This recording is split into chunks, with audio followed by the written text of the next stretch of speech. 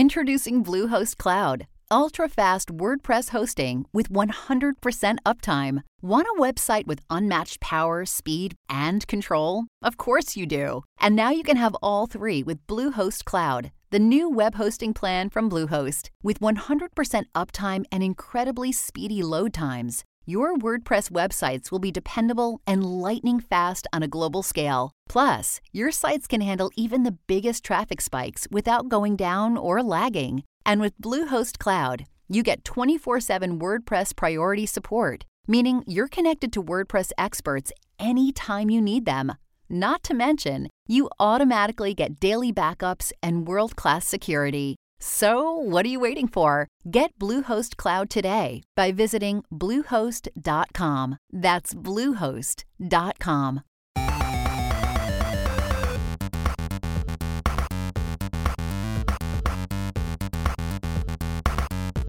Live. Brought to you by April Fool's Day. Yeah, that was good. Oh, yeah. Don't do that. Okay, that's not good? Okay. No. Coming to the world near you. Or a theater near you. Okay. Yeah, no, that's good. Okay. We're pretty okay. I'm Josh. I'm You're Justin. And how's that? I'm pretty good. We're pretty okay at gaming, right? Something like that? I guess, yeah. Anyways, let's get to the fun stuff. Well, so how about that, April Fools? Are you an April Fools fan? No, absolutely not. Oh, good. I can't stand it. I always, no matter how much prep we have before the day, say, hey guys, don't forget tomorrow's April Fools, and just totally disregard 90% of what's going to be in the news. It gets to the point where anything that actually legitimately that comes out that day, it's difficult to decipher.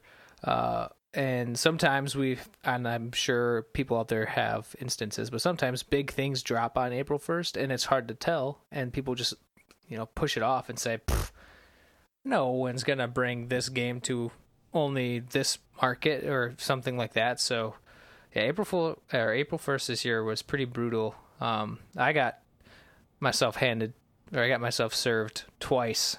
One. Yeah. What did you fall for? Or did you fall for anything? I fell for, there was an article, and I sent it to you at work, but there was an article that said that Diablo 4 was going to it was going to be exclusive to the Apple Arcade. And for whatever reason, this was probably 7:30 in the morning, and I failed to look at the comments, and the comments would have gave it away. But I thought it was legit, and I sent it to you.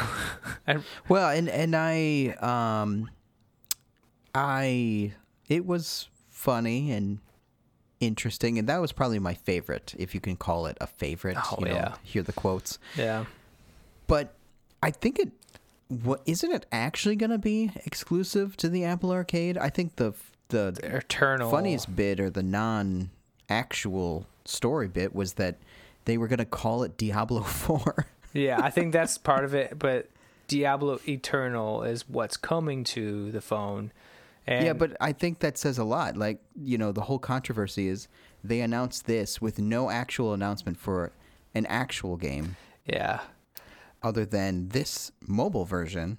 Yeah. So this tells me that they actually do have Diablo 4 in the works. Yes. And everybody should just calm down. Yeah, and I think they had mentioned it, and some of the people who were commenting about this article, and even in the message itself, it said that some of these job openings that were happening on their site, on Blizzard's site, people thought, oh my God, maybe this is an actual sign that Diablo 4 is being made. And come on, I would hope that a company like Blizzard is making that, especially with how well 3 went.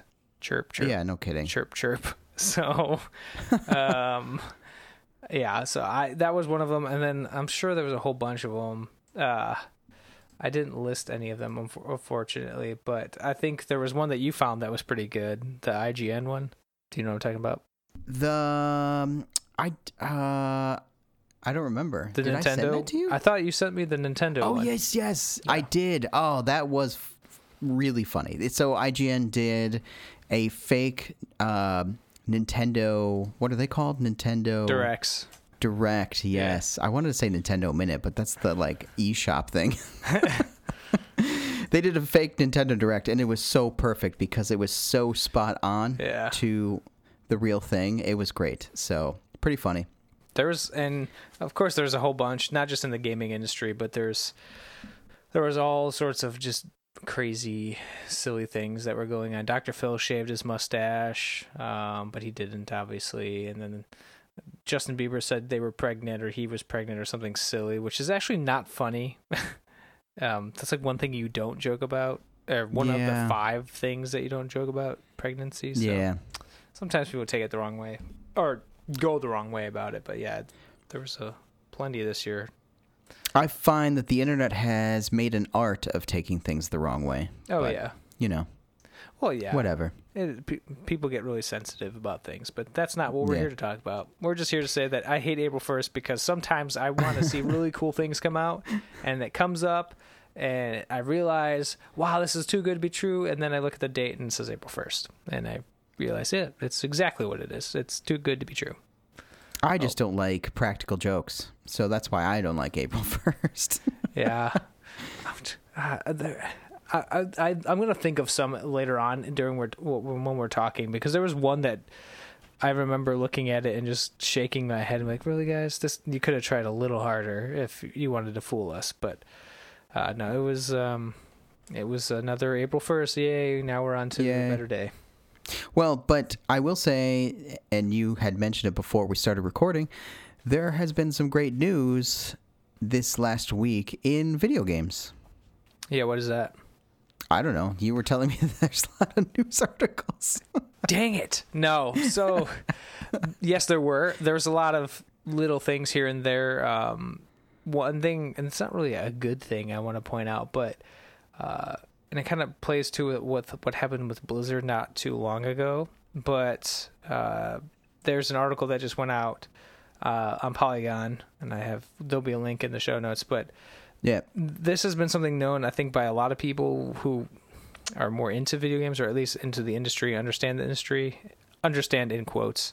But there has been a lot of call outs to the bigger companies and the smaller developers and studios that there's this like toxic work environment everywhere, and the developers and producers are getting overworked, and people are having to take months of time off to cope with the stress. So an article went out focusing on BioWare being one of the major gaming companies, developers out there, known for, one of our favorite games we're about to talk about today. We're going to talk about it today.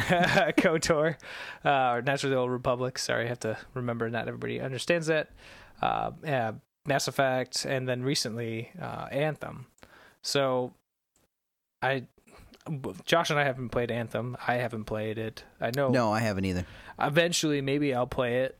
I just don't have the drive to right now. But this article focused specifically on how somebody exposed, some other news article exposed this toxic work environment of BioWare, and then BioWare came back and said, hey, let me point my finger at you for exposing this. How dare you do that? And it just more solidifies that as this industry is growing and growing, it seems like the stress on these poor developers is just getting it's getting too much. And as much as we really want games to come out really fast, or we want that new sequel, I don't know about you, Josh, but I'd really like for them to maybe put some effort in taking the time instead of working these people to death, essentially. Well, the tough part, so there's a bunch of sides to this whole thing, which I actually want to talk about our topic, so I'll try to keep it short. But something to remember is that this has been going on for a long time. Yeah.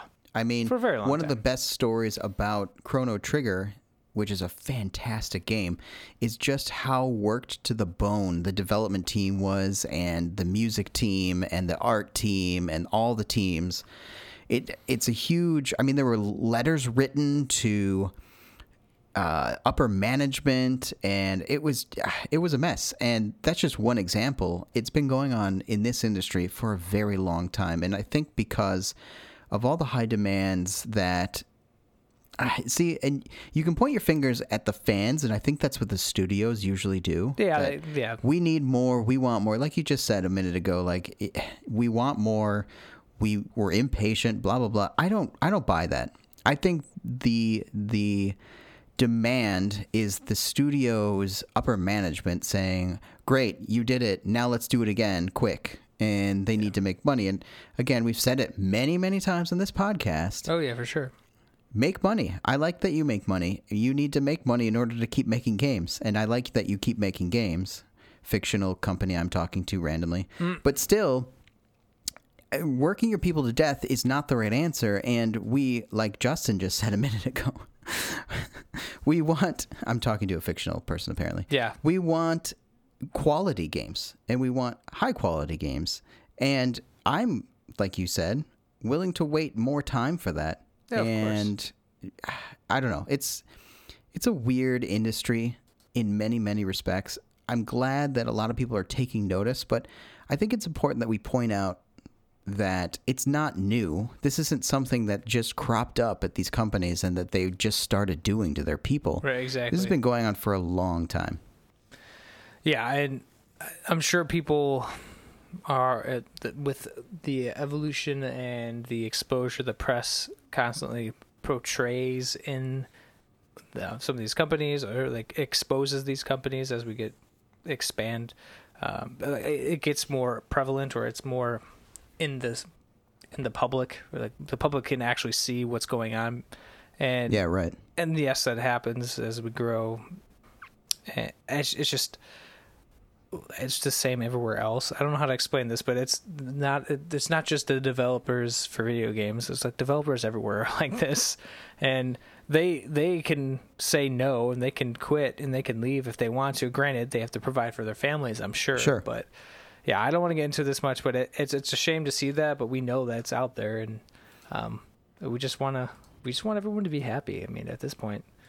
Yeah, and you touch on a great point. Like, they can say no, they can go somewhere else, and I'm usually the proponent of telling people, like, if it's really that bad, find a different job. Yeah. The problem is that this is the expectation the entire industry, and I think you made a great point, the entire software industry really makes. Yeah. This is expected of development, usually, from my limited understanding. This is just an expectation of being a developer in that field. So, yeah. Anyway, hopefully the exposure, there will be some good that comes from it. Yes, I imagine there will be. Let's think of some good things. Nintendo Switch has some new Super Nintendo, I shouldn't say new, but Super Nintendo games coming to their I missed that. online. Which ones? Punch-Out is one of them. Nice. I think I saw Super Mario Brothers 2. Yeah, Mario Brothers 3, Legend of Zelda. Nice. So there's a lot coming in, which is really cool. I've still yet to buy the online service just because I haven't seen enough buy-in. Like, there's nothing that's actually enticing me to want to have this. But there are plenty of people I know that have gotten the online. They enjoy that, having that extra, incentive to have the online. You get your little SNES arcade style mobile Switch. I don't know how to explain it. Man, I'm struggling explaining things today.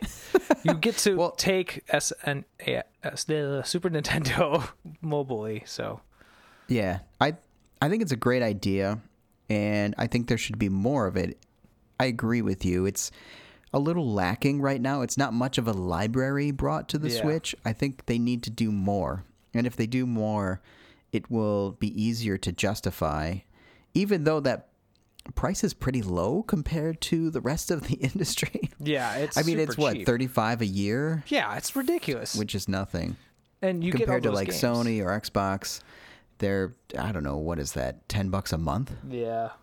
Are you talking about for Xbox Live? Yeah, it's usually it's more than that.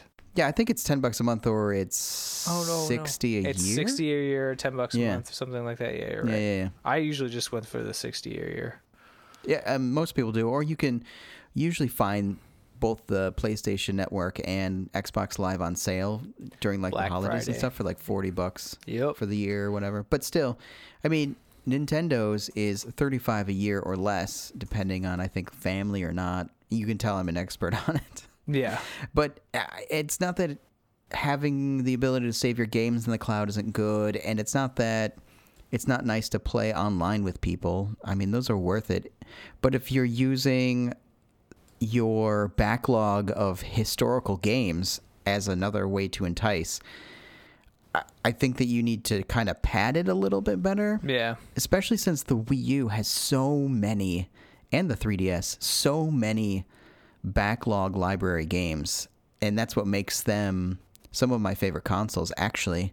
And being able to rebuy those games, even if you make us rebuy them, is fine. Just put them on the Switch, for goodness sake.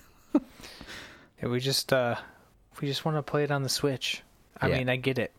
And I know, hopefully what we had talked about last week, and I'm going to end it after this one more news announcement or news article I want to talk about.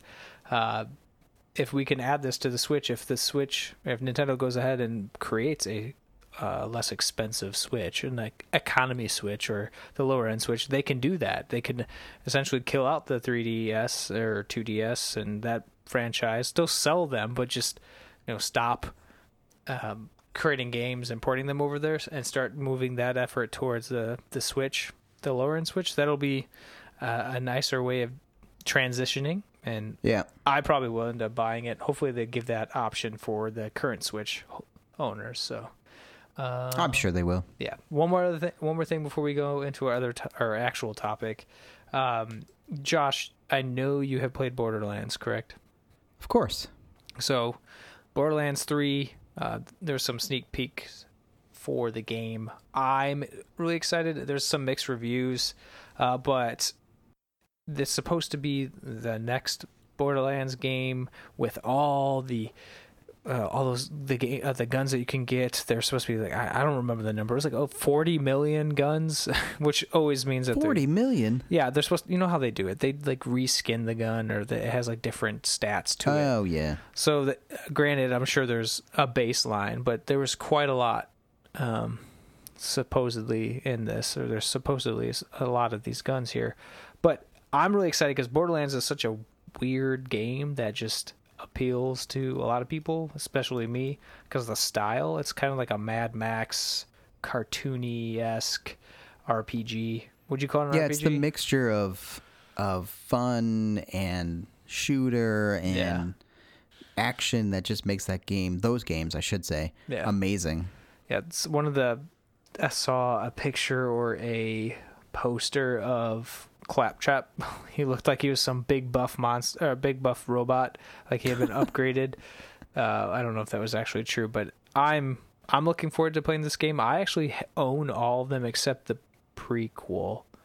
Okay. Or whatever that one I only have two. I don't have Borderlands or the prequel, but I do have... Oh man, I'm gonna forget the name like an idiot.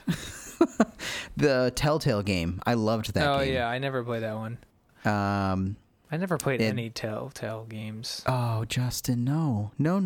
Yeah. You can't admit those kinds of things on our podcast. It doesn't matter because it's no longer a company, so... It does matter. Just because they're not going to be around to make more doesn't mean that the ones they already made aren't amazing. They are. I don't want to get into this because that's a whole other topic in itself. I just don't have a feeling for those types of games, I guess. Yeah, you and your generalizations, of course. Generalizations it's just that I like to play the game, not play this. Oh man. Yeah, no, you're backing yourself in a corner, and I'm going to break through it, and I'm going to show you those games, and you're going to be like, what was I thinking? You did what show me was that I thinking? With the text-based adventure games. Those are fun. I did tell you I didn't like them, and then you showed me one, and I do enjoy that, so... Yep. I'll give you Well, that. take that times it by 1,000, and that's a Telltale game. So, anyway... So let's talk about KOTOR, which is the colloquial name, and I can never say that word correctly, for Knights of the Old Republic, which is a Star Wars game from 2001. Yeah, like originally came out on Xbox. Did it really? Yeah. I thought it was PC at the same time. No, I thought it was like a separation of months, maybe. You're right. You're absolutely right. It was like a few months. Xbox was July 2003. Right. So I lied about 2001. It's okay. And Windows was November 2003. Yeah, so this arguably is the best / last best Star Wars game released. And that's something to say because this is quite some time ago. This is over 10 years ago. We're talking 15, now 16 years going on to 2019.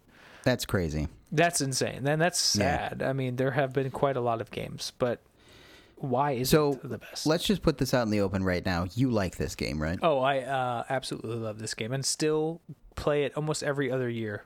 Yeah, I usually play it once a year, if not every other year. I love it to death. Yeah. So okay, well, you mentioned it before, but this is the last best.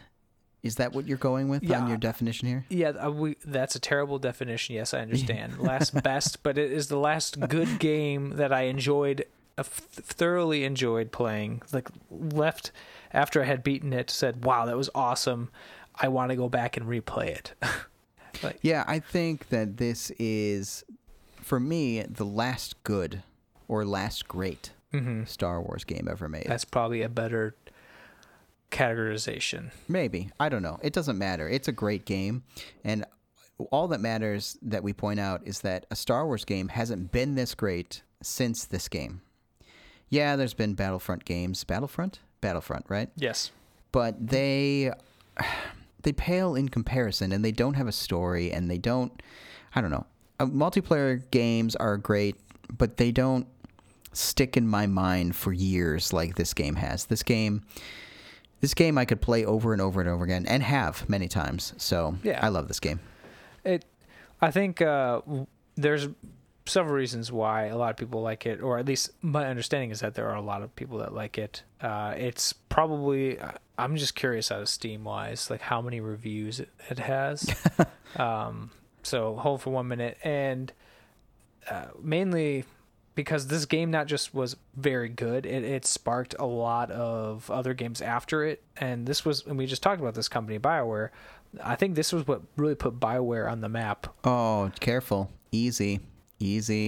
BioWare has made a lot of amazing games, and well before this game. So, no, this did not put BioWare on the map. If you're going to argue anything putting BioWare on the map, it was Baldur's Gate. That was what put BioWare on the map. Okay, so that is a separation of generation there, because I never played that. Oh, God. So there's so much I have to show you, Justin. So much I have to show you. I was born in the age of, or brought in the age of video games where it was just playing Call of Duty. Like that was all I got. Call of Duty and all the shoot 'em ups you possibly can. Just shoot. And I only found other games because other friends told me, "Why are you playing this? You're missing out on all these other things." And now World of Warcraft, and there goes my life. So BioWare, and I'm kind of skipping over, I want to talk about this maybe later if we have time. Okay. But I'm skipping over all the studios behind BioWare that have created all these various games, and just I'm lumping all these amazing games under BioWare, and BioWare over the years has created a lot of different amazing franchises that have continued even to this day, some of them. Yeah. And really Baldur's Gate was definitely what put them on the map way back in the day, but we can talk about that more another time. For now, let's focus on KOTOR. So I don't know where to even start, but so I would like to offer, let's talk about what kind of game this is. Yeah. So this is an American, I'm going to underline that, an American nice, role-playing game. And at the time, like you mentioned, its first was released on Xbox, but which is interesting. It also fits into the CRPG category, which is computer RPG category, which usually is the genre that gets associated with American RPGs. If you don't know what an RPG is, go look it up. Roleplay.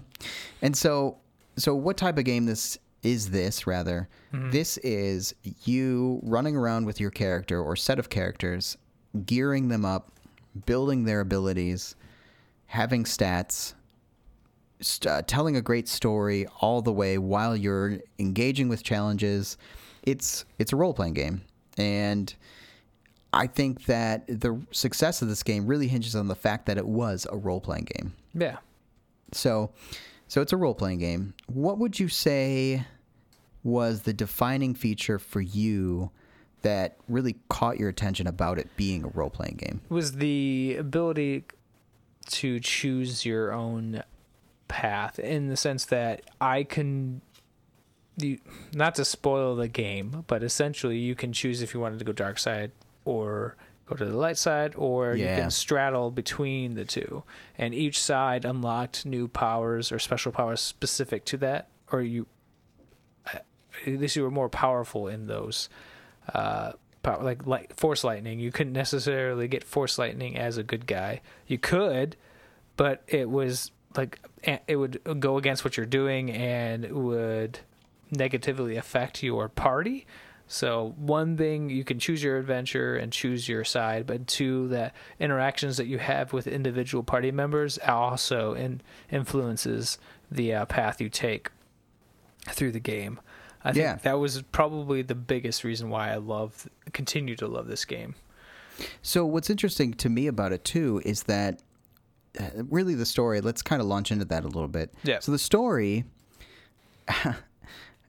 separating this from many Star Wars games, is the fact that they said, you know what, there's a lot going on in the Star Wars universe. Oh yeah, for sure.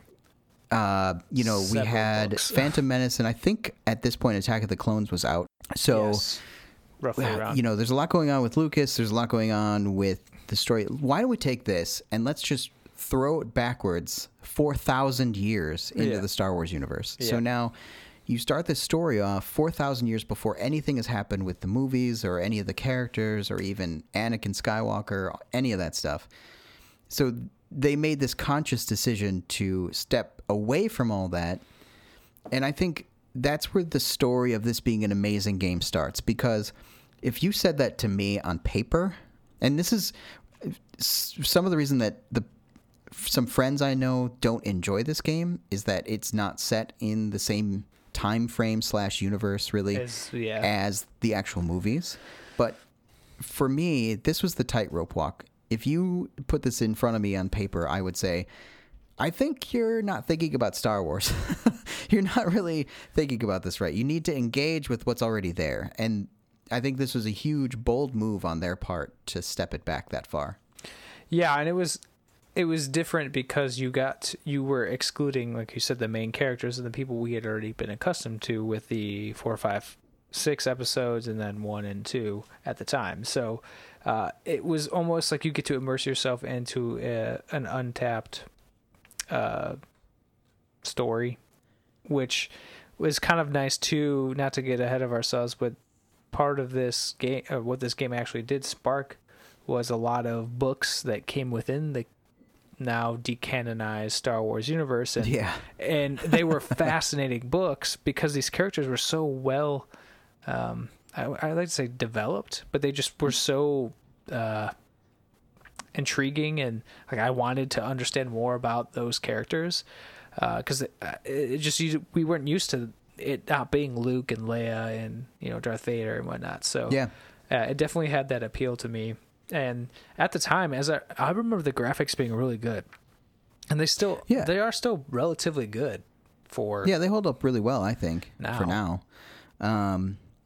So the story, and I think I'd like to avoid spoilers.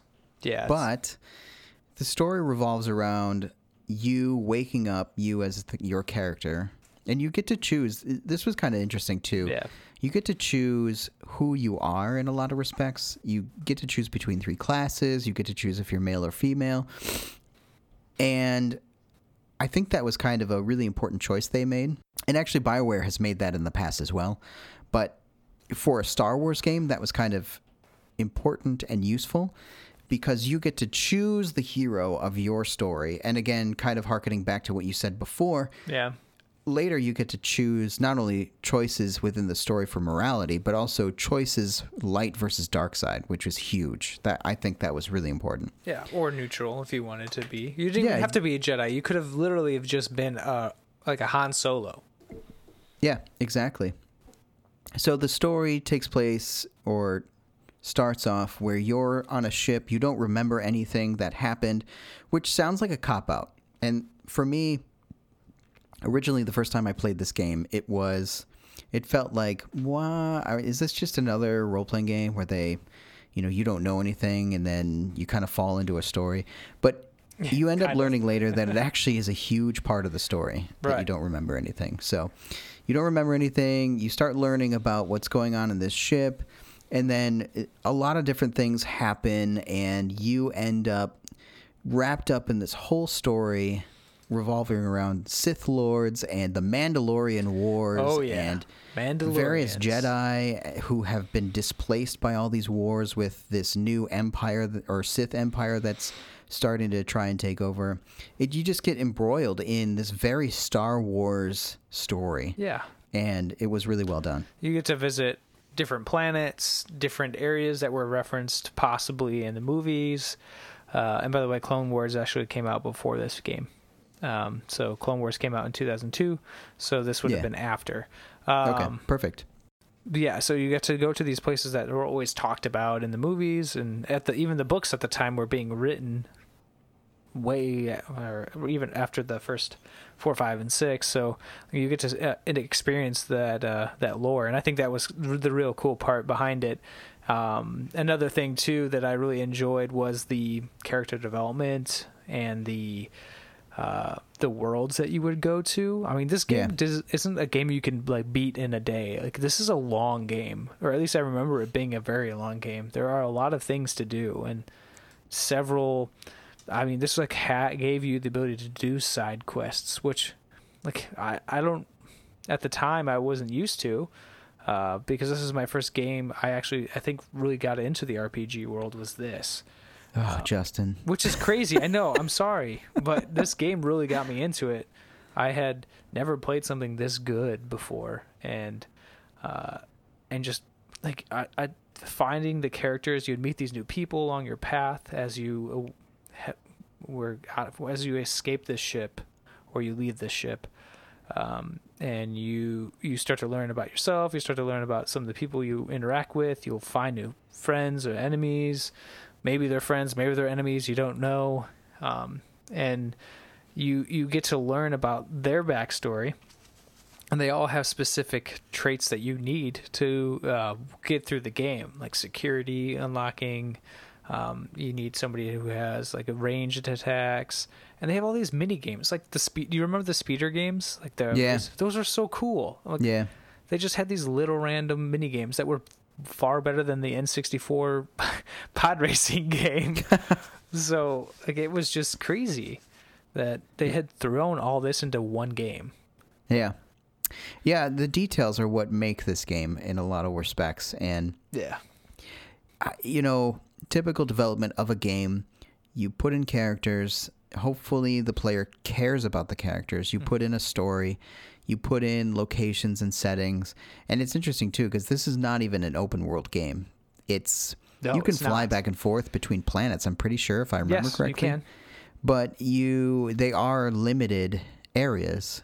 They feel wide open, and there's a lot to explore. You also walk super slow sometimes. Yeah. So it feels freaking huge.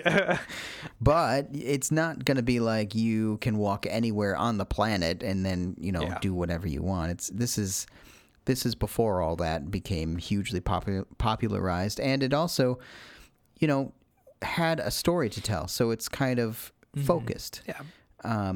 But with that, it's very if you describe it that way to somebody, it seems like a typical role-playing game, RPG. It seems like a typical with Star Wars. You build theme. your characters, you play a story, so on and so forth. Yeah. What made this game special, and really is the key, are two things, and you kind of touched on them before.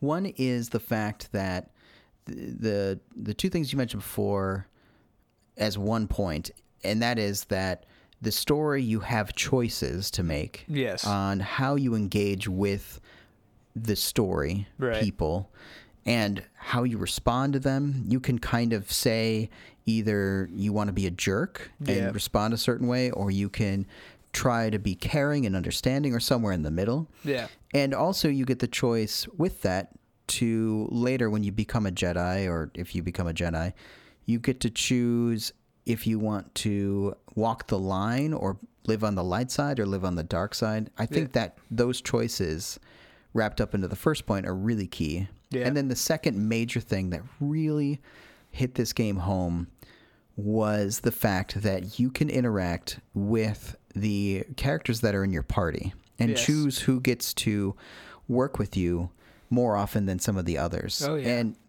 through those characters, you start learning their backstory and talk to them about what they care about and what they're doing and why. And, why they're here. Normally before this, I was very used to like you pick up the characters and you can talk to them, but they're not going to give you backstory. With the exception of some other BioWare games way back, like Baldur's Gate and Baldur's Gate 2, you don't learn much about, character backstory that are not your main character usually.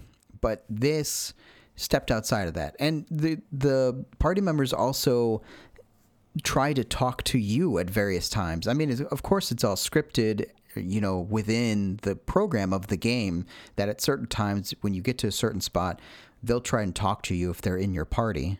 But it feels different because they're reaching out to you rather than you having to always talk to them. And I think that made it really special.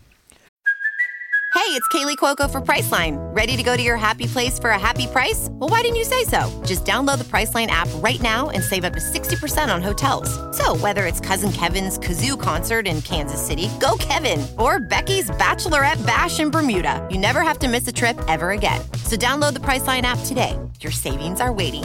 Go to your happy place for a happy price. Go to your happy price, Priceline.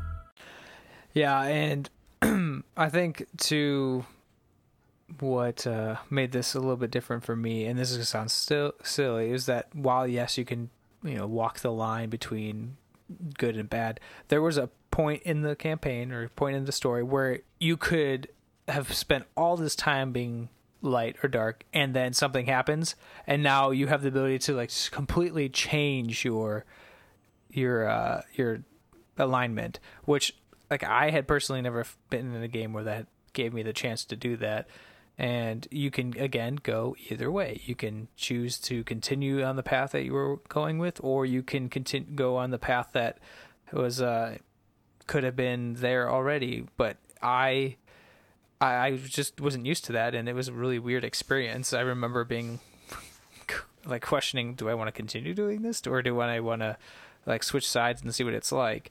And that was kind of cool. And then one thing too, the lightsabers. I mean, come on. Like that was the coolest part, was trying to find all the crystals and optimizing the weapons. Like you can do that not just for the lightsabers, but all the weapons that they give you that you find. There's, I'm going to say quote customizations, but you can enhance them, and like certain things would give them better attack or durability. Like it was really in depth. Like there was a lot behind this game that was put in. And well, and to kind of comment on that, it's always interested me, and part of the thing I love about this game as well is something that you didn't realize until I told you. Yeah. And that's that they actually used the 3rd edition rules of Dungeons and Dragons for the game mechanics. Yes. And the reason they could do that was Dungeons and Dragons 3rd edition is famous for being open gaming license, OGL. Mm-hmm. So, and it's a lot of the reason that some of the best content for Dungeons and Dragons some of the best content at the time for Dungeons and Dragons, rather, was created by other third-party companies, not by Wizards of the Coast. Yes, of course, the main books were great, and a lot of the content that they created was also great, but there was also some fantastic content made outside of their company. So this is a great example of that. They took those rules and they used those to build this game. And, I have my issues with those rules, per se. Like, you can totally min-max the crap out of this game, but still, if you're just... It supports both just playing and enjoying and min-maxing and having fun with the stats. So it really worked out for their favor in this particular instance. Yeah, and the thing I guess we didn't really point out was that how the gameplay works is that it's not turn-based but it's like command based. Like, is that what you would call it? Where you have the ability to choose what you want to do when you're attacking or running around, but you're not button mashing to do like a combo or like doing XBY or something to do something. It's you get to choose the type of attack. So for example, if it was like a fury attack, you would do like a multi-hit on the character, and it was basically just them attacking each other, like one hit. The other character hits you, you can hit that character. Yeah, it's something they kind of started and perfected in their Baldur's Gate series, which was the Infinity Engine, and that's where you can play it real time and tell your characters to do whatever you want or tell them what to do. You're not, like you said, you're not taking direct control over every action they do. It's a role-playing game, so you tell them to do stuff, they do stuff. But you can also pause time to make those commands. So that's very much a page out of their older games, like Baldur's Gate and Baldur's Gate 2, where you can pause the action to tell your party members to do stuff. And that gives you that RPG feel. That gives you that you can take a moment to breathe and strategize and consider your next, move or react. Like, oh, he just shot off this attack. I need to pause a second and grab the right ability to kind of mitigate it or, do whatever. So it still, and this is the beauty of the Infinity Engine, it still gives you that like action feel as things are happening. It can be real time, and then you can just kind of pause the action real quick and make your choices. Of course, if it's nothing too complicated, like you're saying, you just let it go and you just watch. And that was one of the cool things they show it early on that I loved, that really drew me in, even on the beginning ship where you're trying to learn the game and get off the ship. You early on see Jedi, dark and light, fighting with lightsabers, and that's how the game later runs, where you have a lightsaber and you're in the middle of this action-packed duel and telling your character, do this, do that in your next attack. But all the while you can watch this whole lightsaber duel essentially. Yeah, and that was the cool part, and just hearing like the sound effects that was part of it. And then on top of that, you have character development, like we said. You have the gameplay itself, the items that you can collect, some of the when you would take down a certain enemy, or you would come across I'll call it a quote, a boss. Like there were certain things that you would get if you killed them, and those were things you can equip to, and they would give you special abilities. But another thing that we left out, and we had mentioned it really quick, or I just mentioned it briefly about the racing mini games that they had. There was also the puzzles inside. Oh yeah. So there are a lot of puzzles in the game through a data pad. So like they access a data pad, and it'll be maybe a series of questions or riddles, or maybe there was this code you were supposed to find and you randomly picked up a code from a dead body, and luckily you actually picked it up, and you're not like me who would be like, this is stupid, and just walk away and come to this data pad where it requires you to put the password in, or you can guess and die and get electrocuted because it explodes. Yeah. So it just added all these really cool features to it, and it was replayable. That's another thing. So that very, very true. When a game is replayable, I think it adds that much more of excitement, because you've now played it through. Maybe you played light side and want to play the dark side through. Like you can go back, and while most of the interactions might be the same, there are several times where series of events changed because of the side you took, because of the reactions and consequences that you get from your actions. Like will move the ending, and the end there. I don't know how many endings there are in this game. I know 2 for sure, obviously, but I don't know if there's like a neutral ending or a less bad ending. I don't remember, but it was really cool to do that. And then eventually, now look, talk about replayability. It's been ported to the iPhone. Like, you can buy it on the App Store. Well, I confess that's where I played it first. Ooh, So, what? yeah, I played it first on iOS. Oh my god. You had mentioned it. Actually, I actually played it before you mentioned Yes, it, but I'm I pretty remember sure you we did. talked about it. Yeah, and you're like, I love this game. I'm like, yeah, I do too. And I had played it like the year before, but you had played it when it came out, I think. Yes. On Xbox, right? Yeah, I played it on somebody else's Xbox, and then I got it for okay. PC because I loved it so much. Yeah, no, and it's fun too because, and now I own several copies on several platforms. Yeah, it's a bad thing. It is a bad thing, but I love it because, I have it all over the place. Yeah. But it's a small game compared to games now, and it doesn't take a lot to run it. So being able to run it on your Mac or your PC or your iPhone or your iPad, I mean, it's so cool to just jump into this console level, PC level game and enjoy a good role-playing game. And there's so much to love about this game, like you said. There's so much replayability. I actually have only seen, I think, one actual ending of this game. Wow.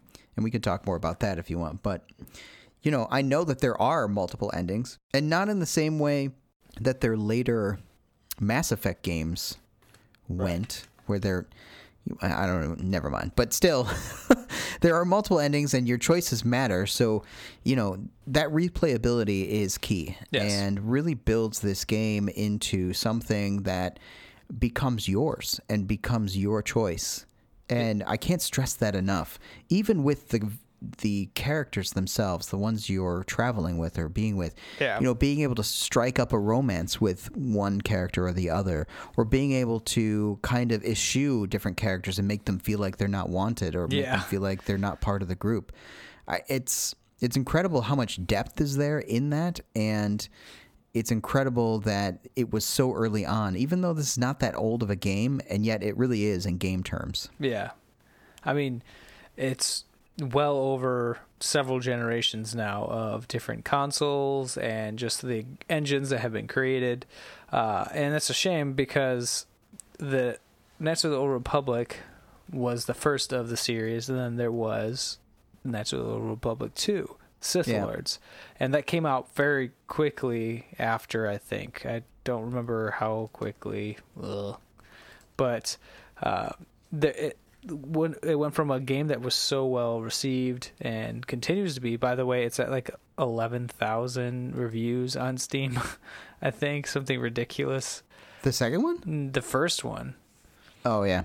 The second one came out in 2004, apparently. So, yeah, that was very shortly after. Yeah, that is. And we kind of talked about this earlier in the news section, which wasn't really a news section. It was just us talking about stuff. That there's this overworked scene here. We have a company with their developers overworked, trying to burn things out because of demand. And this, the second version, the second installment of Knights of the Old Republic came out, and it was really buggy. There were a lot of issues with it, and it wasn't as well received as the first KOTOR, which is a shame because there were a lot of good things that came out of this second one, because it was basically a new character you got to play. Yeah. In a very, very similar story arc. And I think that's what really hurt it. But yeah, I still enjoy, and I haven't played it all the way through, which is horrible. I do enjoy the second one a lot. Yeah, I beat it for the first time in 2016. So okay, yeah. So, and that's when I started playing it too, and I like the game a lot, and I plan to go back and beat it. Mm-hmm. But they did a great job, and also it was a bad thing, and that is that they did a great job making it more pedestrian. Is the right word, I guess, where the first one was really, really epic. It was actually hard, too. Like, it wasn't just easy. Like, you actually had to plan your battles out. You couldn't just go throw grenades to kill everybody. Yeah. I did that a lot in the first one. Yeah, exactly. Now, the second one was more about you and your relationships, and it's funny because we just spent all this time talking about the first one and you and your relationships, but the second one was the focus of the story in the game. Yeah. Whereas I would say the first one was way more epic in scope, way more Star Wars-y, which is terrible to say because we haven't defined it. Yeah. Way more like, way more serialistic, if you will, or pulpy in its the battle between boys, I just said boys. Wow. The battle between good and evil.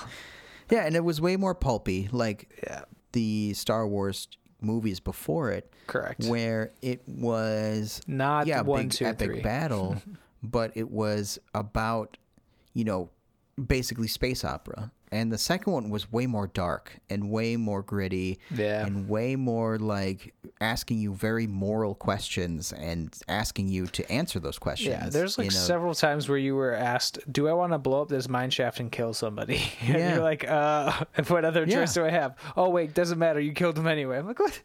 Or do you want to join this order and be evil? I mean, it's just really, it was way more, and you get that choice too in the first one, but I can't put it into words. It was just a different focus, and it wasn't bad. It was just different, and I plan on playing it. I enjoyed it. It just wasn't the smash hit I feel like the first one was. No, and this leads me to the next part, is that after this came out, there wasn't a Knights of the Old Republic for a very long time, and there's still technically there hasn't been one.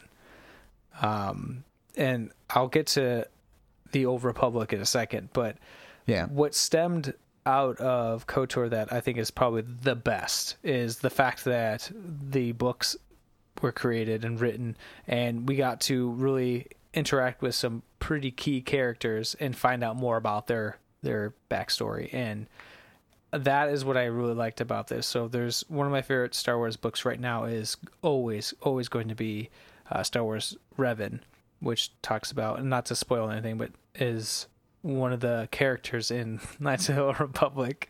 Yeah. Well, he's the other Sith Lord, or the master of the two Sith that are in the game. Yeah. So there's Revan, who's the Sith Lord, and then Malak, who's the apprentice. Correct. And the game story revolves around the two of them and what they've done after, Bastila, who's a fantastic character. She's on the cover. Dang it, I swore. Sorry. It's all right. Bastila was great because she was the first time you get to see different Jedi powers outside of the typical jumping really high and moving really fast and blocking laser beams and blah, blah, blah. But she essentially kills Revan, and so Malak takes over, and that's where the game starts. And so you kind of start unfolding what Malak and Revan were trying to do, and the book just continues that story in such a great way that it's just incredible. Yeah, and then after that, the series of books after that are great. So I'd recommend there's at least 4 of the Star Wars Legend books that you need to read out there. Anybody that wants to dive deeper into the Star Wars world, we can I'll put a link in the show notes, because there are so many books out there for Star Wars. And these are one of my favorites, and there are several really good trilogies, and it's a shame that they're no longer, quote, canon, but hopefully, please, Disney, just bring him back. I just want him to be an actual person in the universe, and I want them to reference this. I want to see Darth Plagueis. I want to see all the cool guys. Yeah. Well, and the interesting thing about this storyline, universe, time period, I don't know what you want to call it, alternate universe, it started out being loosely canon, I would say. Yeah, I would say I don't so. even know if they ever really called it that. And it was so far back that it was like, well, yeah, I mean, I guess we can maybe call it canon, but it doesn't really matter, because, and it never really felt very canon because of the fact that it was 4,000 years before any of the Skywalker saga. So it's just, I think that the fact that they did that with this story just sets it apart and really tells you how special the game is, because of the fact that they pulled it away from the Skywalker saga and yet still made it feel like Star Wars. To me, at least, it felt very Star Wars. Yeah. So with that being said, we didn't have another KOTOR for a while. And then with, I don't know what year it was off the top of my head, but then we had the reintroduction of what I thought was supposed to be another KOTOR, but turned into be a online role-playing game. So that's what we throw in, like the MMORPG in here. And they created Star Wars Old Republic. And it was the online version, loosely based. I shouldn't say online version of KOTOR. It was this online role-playing game where you can interact with other characters online, but you were creating your own character and developing them through the various worlds and stories and quests. And how did you ever get a chance to play this?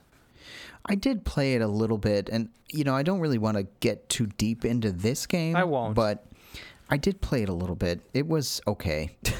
Yeah, so the problem with it is that, if I'm not mistaken, I don't think it was developed by BioWare. Well, it's at least published by them, because it's a BioWare MMO. It's the only BioWare MMO. Right. So let me look it up. The Old Republic. Developed by Austin. BioWare Austin. Yeah. Yeah, it's like a division of BioWare. Right. But still published by BioWare, right? Right. But yeah. So what they do is that they basically take it and make it so that it's a MMORPG. So we're actually interacting with other characters online. It's actually published by EA. Ugh. Yeah, which is even worse. I don't really have a problem with EA per se, but they destroyed Star Wars games. There's not one good game. Anyways. Yeah, this is usually the reason I have a problem with it. I think a lot of people have a lot of reasons to dislike EA. My reason is that they have ruined Star Wars games. It's like a constant, oh my God, here's this new Star Wars game, and letdown. Another one, letdown. But yeah, so it took the same concept of having this, the not choose your adventure, but when you come up to a scene where you're talking to somebody, you can choose what responses that you have. What would you consider that? Would you just consider that still an RPG?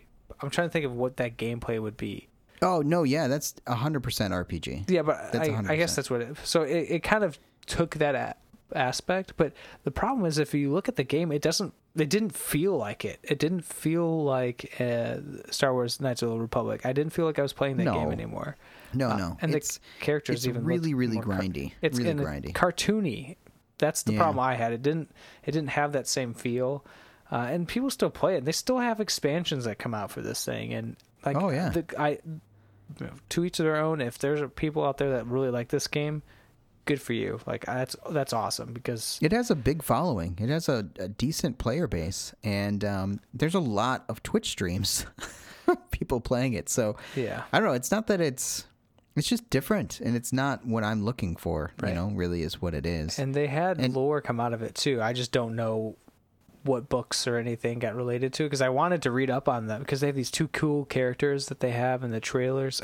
The cutscenes are unbelievable. That's the best part. And it really honestly has, in that regard, been amazing. The cutscenes that they've built for this game just make you want to play it because they're so good and so Star Wars. And it really takes it to a different level, almost to the level of movie-esque, Jedi battles, just to watch these cutscenes. Yeah. One of which, actually, thinking back on it, is actually from one of the books, one of the earlier books. So, the scene where they smash the ship into the Jedi temple, and then the Jedi battle ensues between light and dark. Yeah. That's a whole scene in a book. Huh. Yeah. And it captures it scene for scene, rather. Oh, yeah. It's really, really good. Yeah, I remember that. Yeah. So, getting back to KOTOR, just for a second here, the characters, the story. The thing that's interesting about it, though, is that I do have a lot of friends who don't like this game, and their main complaint is that it doesn't feel like Star Wars. And I don't know how to approach that or talk to them about that or even try to convince them that it is. I don't know. It's obviously a personal preference thing and a feel thing. To me, it's always felt very Star Wars. Do you get that same feeling? That the Knights of the Old Republic is? Yeah, KOTOR is very Star Warsy. Yeah, I just was thinking of you talking about the Republic. So I'm sorry. I was making sure you weren't referring to the Old Republic, not the... No, yeah. Anyways, I guess so. Yeah. Look, is that why you enjoy it as much as you do, or is it just that it's a role-playing game and that's why really you're first, and that's why you like it as much as you do? I picked it up because, not that it was a role-playing game, but I picked it up because it was Star Wars. Okay. Yeah. So, but then when you played it, did it feel very Star Warsy to you? Do you remember? I don't. To me, it felt Star Warsy with... No, actually, I take that back. It did not. Okay. Why do you say that? I would say that because the way I look at 4, 5, and 6, and episodes 4, 5, and 6, sorry, just to be clear, and even 1 and 2, it didn't have that. You said it not campy. Did you say campy? No, but I think you're thinking of that like pulpy. Pulpy, thank you. Yeah. It didn't have that pulpy. This felt like a different approach to Star Wars, a different way of telling the story. Maybe the word I'm looking for is that it was removing the Star Wars feel, the theme. I don't know how to explain it, but it's removing that weird jokiness to Star Wars. We're like, oh, that's funny. This is they crack jokes at things, but then they're super serious about the battle between light and dark. But this was more of, here is a game in the Star Wars universe that is really geared towards development of the characters in the game, and not the campy or pulpiness of the events that are happening, the storytelling. And it didn't feel like it through the visuals in the game, which kind of sounds funny now that I say that. Well, no, I mean, I believe you, and you make an interesting point, but which parts made you feel less campy, or that's not even the right word, which felt more... Is it serious that really you're saying it felt more serious than Star Wars? It just felt more serious. It felt more like an actual, a normal sci-fi book. If I was reading a sci-fi book, it was a more serious, plot-driven, not trying to overly appeal to several different groups. Like, it wasn't like a movie where the movie is specifically portraying to a certain group of people, or maybe it's not, but they're using those caveats to draw them in. This was just a game that was focusing on a different side of Star Wars. You said space opera, right? Yeah, possibly that. I guess now you're making this harder for me to describe it, because I really don't know how to describe it. Well, and it's hard because I have friends who say this doesn't feel like Star Wars. That Knights of the Old Republic, when they go to play it, they can't, because they're like, it doesn't feel like Star Wars. It feels like just some random game that has a Star Wars title. Because it doesn't have like a character like Yoda? No, I think it's... I don't think it's any one thing. And I think it's really that beginning ship sequence as the tutorial being what it is. And it's hard to describe. Like, you start out in a bed, you start moving through the ship, you see droids, but then you're fighting Sith warriors who aren't really stormtroopers, but are like no-name warriors that you don't really know anything about, and their helmets cover their faces. So it's... You're not seeing stormtroopers. You're not seeing TIE fighters. Yes. You're not seeing... Yeah, it's not... In that way, I think they have a harder time with it. For me, I've always railed against those specific people saying that it's not very Star Warsy, because that's one of the main reasons I love this game as much as I do, rather, and that is that despite it being 4,000 years before, I'm going to keep saying it every time, before the movies and the books and stuff that came before it, it still feels Star Warsy to me. You have the Sith, you have the Jedi, you have the Ebon Hawk, which is really the Millennium Falcon. You have the scenes where you're fighting, the drone style, interceptor style fighters that aren't TIE fighters, but they look somewhat like it. It feels very Star Wars. You have thermal grenades, you have lightsabers, you have... And it while it has every aspect of Star Wars in it. Yeah. I mean, and it's... I'm not just saying that they placed the right items into the world, because that's something that somebody has said to me before as well. Like, well, they just stuck the stuff in there and it doesn't feel connected. No, to me, you have the light side, you have the dark side, you have all the trappings and the feel, to me, of Star Wars. You have cantinas and everything. Right. It's just... to them, I think probably they didn't push past that initial ship scene to get to the planet below, which, again, I think this is where you're going with it. So correct me if I'm speaking for you, but... No, please, because I clearly can't describe it. You get to the planet, and there's not very much action until there's action, right? So, like, you get to the planet, and now you're running around putting together clues and talking to people, and you're running around... finding allies and finding enemies, but like not actually, there's no like dueling going on or shooting people or none of that. So it becomes a different style game until you get to the parts where there is shooting and stuff. And I think maybe that might be what some other people feel like it doesn't feel like a Star Wars game from that aspect. Like there's no quick pace. There's no... Well, I can't say that either because, the original movies, 4, 5, and 6... Were not super fast-paced. They're not Michael Bay movies, No, just like boom, explosions everywhere. Yeah. But still, it does have a more serious tone in some ways. Like, and I'm not saying that Star Wars doesn't generally have a serious tone, but it is pulpy. It's supposed to be pulpy. And you get down to the planet surface, and there's a whole entire... ecosystem going on there and political system going on where you've got people in the underworld who are being trounced on by the rich and the slaves. You got slaves, you got people living in camps underneath that have been exiled there. There's a lot of moral questions for sure.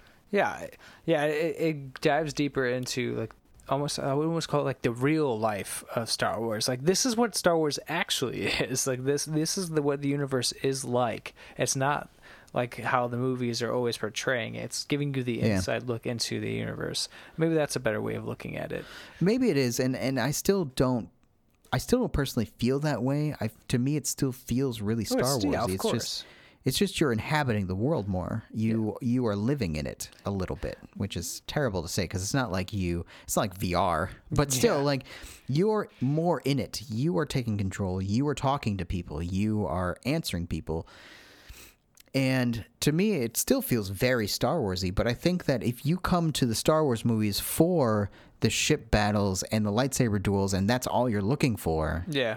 Yeah, maybe it doesn't feel like Star Wars. I don't know. Then I would go tell you to go play, I think, like The Force Unleashed. Is that, I think it is what it's called? Yeah, that's more lightsaber-y. I have one of those. I haven't really played much of it. Yeah, that's a hack and slash, really, with lightsabers. If you really wanted to play a game like that, go ahead and do it. Because you could still choose light or dark side on it, and you get all sorts of different types of lightsabers. But go ahead and play that, because that'll give you the thrill you need to do the hack and slash. So. Yeah, and I feel like, and this is just for the podcast, right? So like I feel like you're being a little glib when you say that, and rightfully so, right? Like you're coming to this game, it's deeper than that. It's more than just you're killing stormtroopers randomly and just running through. Yeah. But you also have to understand that like all the games before this one, that's the depth that they had, all of them. So, and of course I'm probably forgetting one or two. He said, thinking about the Jedi Outcast and Jedi Academy games, but still, yes. I think those came after this, or maybe they came before that. I think they were They came before this. So those were a little bit more deep. You know, you had one character, you were telling a story, you met with some of the other characters, but ultimately the point of the story, or the point of the game rather, was to run around, cut down stormtroopers and other Jedi-like creatures and things.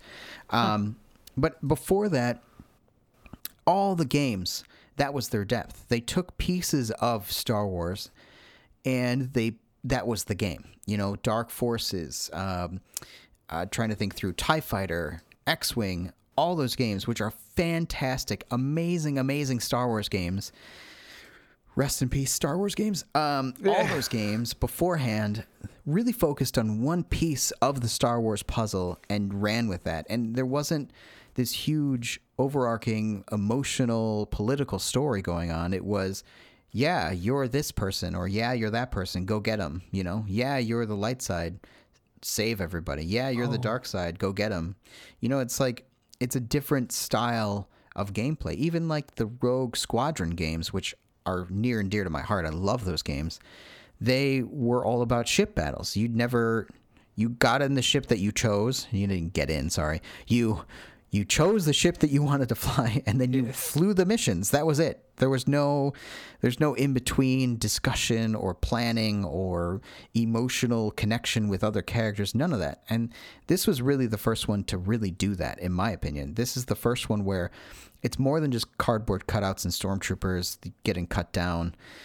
And I think that this is the one that did that because you had Phantom Menace, because you had Attack of the Clones, right? That was the second one? Oh my gosh, yeah. Josh. Yep. Where now we're entering into more than just the pulpy, serialized style story. You're starting to pull back the curtain in those movies and starting to get a glimpse behind everything that came before. This movie, or this game rather, took that and ran with that. So what I'm looking at now is the Jedi Knight came out, Star Wars Jedi Knight, which was a first person hack and slash shooter slash et cetera. Yeah, that came out from 1997 to 2003, so they had different iterations of that game. Yeah. So it came out at the same time, if you want to say the last one of these came out at the same time as the first KOTOR coming out. So just judging by, firstly, the way you're saying it, and secondly, all the things you said really early on in this particular episode. Yeah. Obviously, you haven't played those games. You need to go back and play those. Those are the Jedi Outcast, Jedi Academy games, especially Jedi Outcast. So good. So good.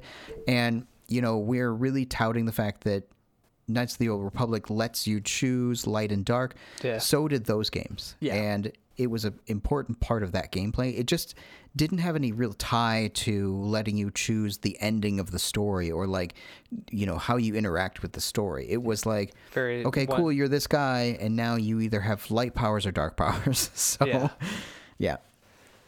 I did not know that there were missions assigned by Luke Skywalker. Like, there's a tie into that at the very end. So now, I don't want to take this off the rails. But I played Jedi Outcast pretty early. Mm-hmm. And Jedi Outcast, God, I can't believe I'm saying this. Okay. So Jedi Outcast, 4, 5, and 6, the original movies, great movies. Love them. They're my favorites. And then I played Jedi Outcast. Mm-hmm. And Jedi Outcast and Jedi Academy both thrust this story forward that Luke was what he was in Episode 6. He was the hero that transcended all other Jedi before him. So he had become the master of all of the Jedi. And so he restarts the Jedi Academy, hence the name. And you end up becoming a student, and you become a Jedi. So this set of games, the Jedi Academy, Jedi Outcast, were the reason that when I left the theater for Episode 7, so The Force Awakens, I enjoyed it. I loved the movie, but I still came out conflicted and was kind of like a little bit disappointed because they portrayed Luke as, not a hero. Like at the end of Episode 6, he had transcended the Jedi and all of the mistakes prior. He had become something beyond normal Jedi. And episode 7 just trounced on all that and was like, nope, never mind. He messed up really big time and wasn't anything more than the typical Jedi. Well, they ended up talking about that in 8. They did, but that's why 8 is so great. And they talked about that and called all that out a little bit, but they didn't fix the fact that Luke was a hero and now isn't. And I get, like, flawed heroes, blah, blah, blah. But, like, I would cite these 2 games, the Academy and Outcast games, as the reason why I had my hopes so high. Like, I had my hopes set on Luke starting the Academy again and then there being Jedi again in the universe and telling that story. Because Academy and Outcast had done such a great job with it. Yeah. So, anyway, Knights of the Old Republic is still one of my favorite Star Wars games ever. And I feel like it feels very Star Wars-y to me. And it's not just because the stuff is there that makes it, have the Star Wars pieces on the sets. You know, it's more than that. It's a story about light versus dark. It's a story about, choosing dark versus light and choosing who you want to be. And that's, I don't know. There's more to it than that. I still think... either way, I don't care if it feels Star Wars-y or not, or if I can't explain why. I don't think it should be seen as a negative thing. Like, I don't want people to think, oh, it's Star Wars, it feels like Star Wars, and think of it as a negative thing.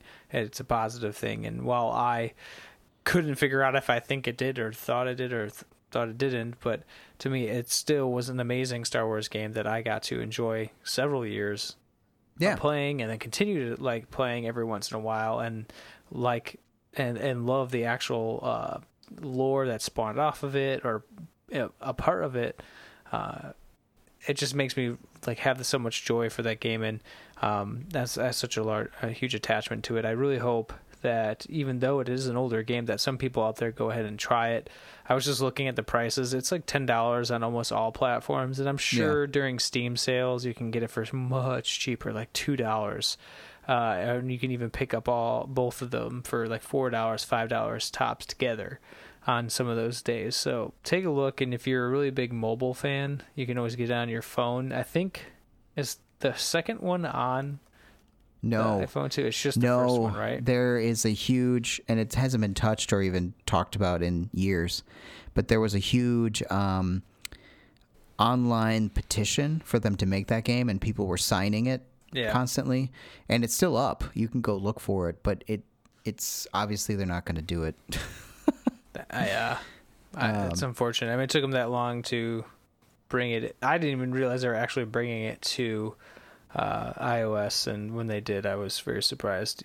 Well, because of the type of game it is, being an RPG where you can pause and do your stuff, it actually works really well on mobile. So I would venture to say play it on the mobile if you have no other way, or if you just want to have it with you all the time. That's what I loved about it. And it does go on sale on mobile as well sometimes. Sometimes it drops to like $5. I was just looking at the cheapest the game has ever been for the PC is $2.29, and that was on May 2nd, 2017. So that's cheap. Yeah, and it drops to $5 all the time, and you can probably get it for $3-4. So just, even if $10 is too much, which I understand sometimes it is, especially for an older game, just hold out. It will drop at some point during one of the Steam sales. And the last thing I want to say about the game real quick, and then we can kind of wrap up. But I want to mention that you didn't feel like it felt like a Star Wars game. I did. And I think you said something really important just a few minutes ago, and that was that it doesn't matter. It doesn't really matter. They did a fantastic job making a great game. And whether or not you're a Star Wars fan and whether or not you enjoy it because it's Star Wars, it doesn't matter. This is a great game with a great story, with amazing characters and great interaction with them. And if you don't want to even think of it as a Star Wars game, maybe that will be better for you. It doesn't matter. Like, it's a fantastic game, and I would strongly urge anybody who likes RPGs to play through this game. It's so good. Yeah. still holds up. Yeah. And continues to sell clearly. So there's a need for it to be on mobile, and here it is. Might as well pick it up when it's at a lower point. And yeah, I have nothing else to say other than I'm really hoping that maybe a new KOTOR comes out, but I wouldn't be upset because I got to enjoy this one, and number 2 is fine. Like it's not that bad. I think that if we ever see something like this again, and let's step away from the game for a second. Let's just talk about this setting, this story, this kind of story. Yeah. If we ever see something like this again, it will be a long, long time in the future. I think that Disney is shoring up and consolidating everything that they have on Star Wars because of the controversy with The Last Jedi. Yeah. I'm going to use the word controversy. I can't think of a better word. But the split opinion / poor opinion of The Last Jedi, they have started to really consolidate and say, okay, we need to just tighten this up. This is what it feels like to me. We need to tighten everything up. We need to tighten up everything that we're releasing, make it more about what it originally was, and just stick with that for now, at least. And you can see it in the books they're releasing. Yeah. You know, we had like Ahsoka as a book before, and now I don't see them doing that. Like it's more focused on, and you can see it in the Star Wars Kids channel for YouTube, where they're releasing little snippets and shorts of the original trilogy as like these bits and pieces that are animated to kind of generate excitement about it. If you haven't watched those, they're fantastic. Go watch them. But it's interesting because this steps so far out of bounds on the Star Wars franchise in a lot of ways. And it was made and it was published by LucasArts, for goodness sake. And, you know, all the things. So I don't know. It'll be a long time, if ever, that we ever see something like this again. And that's sad because it's such a great game. It was done so well. Obviously, BioWare really, really wanted to make more of these. That's why Mass Effect even exists, in my opinion. Like, Mass Effect was the continuation of this set of games without the license. Yeah, without Star Wars. Yeah. So, there's so many different parts of the DNA in those games that if you want to keep playing those, play Mass Effect. It's so great. It's like a test run, and it definitely led to, I think, Mass Effect's success through 1, 2, and 3, for sure. Yeah, they took the morality, they took the, you know, in that game they called it Renegade versus something. I forget the second thing, but it was essentially the same morality system where you're choosing how to respond, you're choosing if you're an evil dude or a good guy, you know, and all the things. So I don't know. It's an interesting story, and it's interesting that this game even got published, and the second one too. It's great. Make sure to play it. It's one of my favorite games, and I love it. Josh, may the force be with you. At least you didn't use a Star Trek reference this time. Oh, and one thing I want to mention, some of the best droids are in this game. Knights of the Old Republic. The Hunter droids, Yeah, HK-47, the super assassin droid, which is hilarious to listen to. Yes, his acting and his speech, and so good, so hilarious. So that's the last thing I'll say. Cool. Tulu, everybody. Yeah, and thanks to BioWare. We love this game. Thank you, BioWare. Keep making cool games. You know, thanks for making this and all the games before and after. Just maybe not Anthem, games. But some of the other ones. Oh, and thank you for continuing to keep this game alive on all the platforms. Like there was just an update for the iOS version. Are you serious? Yeah. Oh, they're keeping it alive on iOS like a lot. So that's like good job, BioWare. I think that's I saw the developer's name before and it's escaping me. I think it starts with an A. But they had a whole piece about this developer bringing KOTOR to the iOS and Mac and how people were like super happy about it. There was a whole article. I think I showed it to you once, but I'll look for it. But anyways, thank you for an amazing game, and thanks for wasting 5 years of my life playing that game. Yeah, same. All right. I think that's it. I think that's all I have to say. I think I'm done. I think it's time. May the force be with you, Justin. And also with you. Ugh.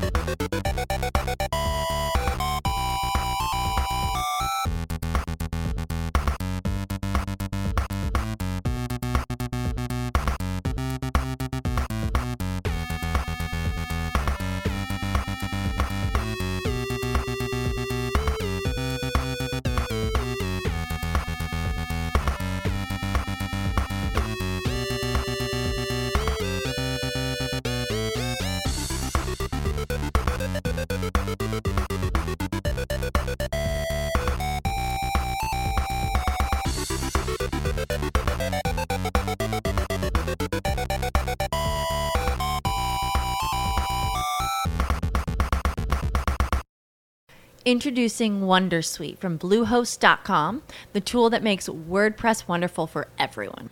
Website creation is hard, but now with Bluehost, you can answer a few simple questions about your business and goals, and the Wondersuite tools will automatically lay out your WordPress website or store in minutes. Seriously. From there, you can customize your design, pick your brand colors, and add blocks. No custom theme or coding required. You'll get content suggestions that you can keep or revise, and with Yoast SEO built in, we automatically help you get found in search engines.